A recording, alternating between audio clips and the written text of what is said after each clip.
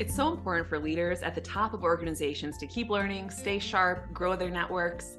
To help our audience better do this in a more simplified, personalized, and meaningful way, Becker's Healthcare has launched My BHC. It's your trusted Becker's Healthcare experience and more, with content, connections, events, and learning opportunities. Join the community free of charge at www.my.beckershospitalreview.com, and we'll see you there. This is Riz Hatton with the Becker's Dental plus DSO podcast. I'm thrilled to be joined today by Dave Salciccioli, Chief Strategy Officer of Singing River Dental Partners. Dave, thank you so much for being here today. Thank you. I'm excited to be here. Fantastic. Could you start off by just telling us a bit about yourself? Yeah, absolutely. I grew up in Bend, Oregon, and tiny little mountain town that's certainly exploded, and 3 kids, and entered into the dental space kind of from a unique side, more from a consulting practice. Got really engaged with a particular client, Dr. Jimmy Gardner, the owner of Singing River Dental Partners, and was so inspired by their commitment to their mission and vision to take care of people that I decided to jump on and help to grow their practice. So it's been an incredible journey, and it's been really fun to be in this dental space. Fantastic. Thank you for that introduction there. So what are the biggest issues you're following in dentistry today? Well, I know that probably previous guests and others have obviously talked about labor shortages. So when I was thinking about some areas to discuss, I didn't want to spend the whole time on that, but certainly finding and growing and developing talent is always going to be a challenge. But I think the broader issue there is really one that contributes to just margin compression from all sides. You have certainly the labor costs are rising depending upon sort of how regional you are, or how remote you are versus maybe in a more urban setting where talent might be more readily available. But that certainly contributes to it. But then still have rising costs of supplies, PPO reimbursement rates. It's hard to get those to move a little bit. And so I think that it's just margin compression on all sides. I think what we definitely saw through COVID is that the dental space was very resilient to recession, but it's not resilient 100% to inflation. And so I think we've just been working to try to mitigate those risks of margin compression so that we can continue to put fuel in the tank of the business to take care of more people. So that's been a big focus for us that we're staying, keeping our pulse on. Interesting, thank you. So what are you most excited about, and what makes you nervous when you think about the future of dentistry? Yeah, that's a great question. So most excited about is that there are so many new technologies that are entering into the space. Everything from AI-enabled technologies to greater diagnostic tools. So I'm excited about that space. I think the growth of new technologies is going to be a huge game changer for many practices, and it certainly has been for ours. Everything from 3D printing, which we're investing in heavily right now, to faster ways to produce same-day crowns.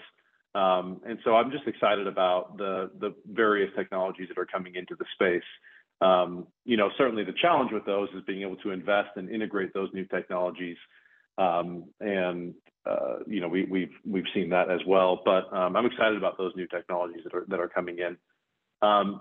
In terms of the second part of your question around what makes you nervous, I think as we look out the next 12, 18, 24 months, there's a little bit of economic uncertainty, certainly, as it already has been. And so I'm interested to see how that affects our patients, their ability to invest in their total health, their ability to invest in maybe some of the cosmetic dentistry that they've been hoping for.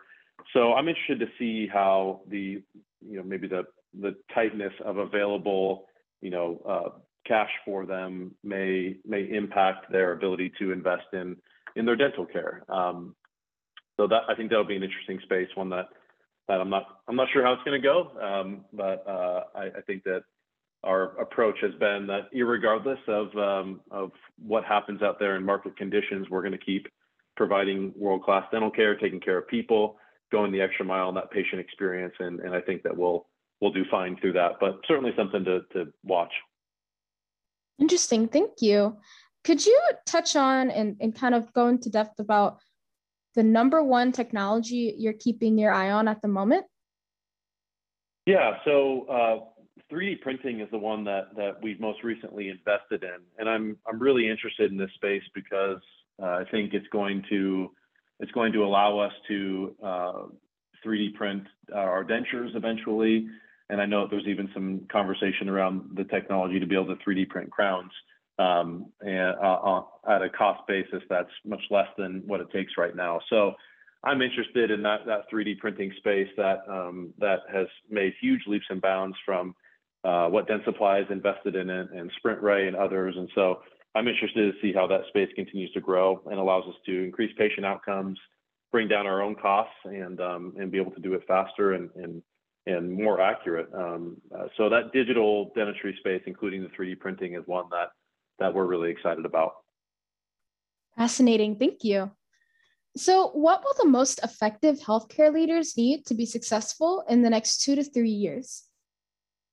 Yeah, great question. I will take this from the approach of my role as the Chief Strategy Officer. And I think one discipline that many organizations have struggled with, certainly going through COVID and post-COVID, and now into this space where, again, the dental industry is changing so quickly, is how do I lead and adapt to the rate of change that is now present within our industry?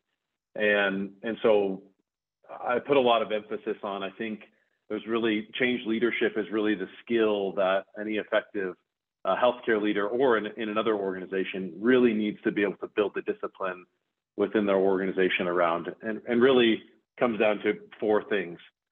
How do I create a culture of innovation where we're constantly seeking and finding new, effective, and innovative ways to do our work? How do I then translate a vision or an idea into a strategy that has steps and milestones in it, that has multiple people engaged in that space? How do I then engage those individuals in helping me push that change forward, guide that change?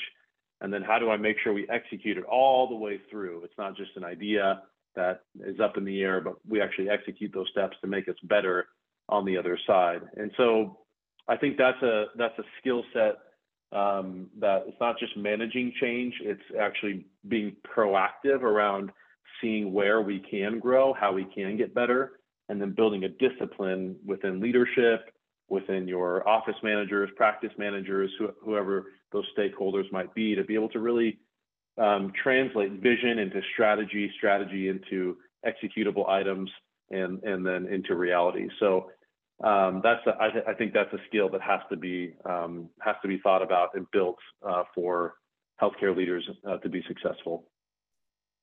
Fantastic. Well, Dave, thank you so much for all of your great insights today and for joining us on the podcast. I look forward to connecting with you again in the future. Okay, thank you so much. I appreciate the opportunity.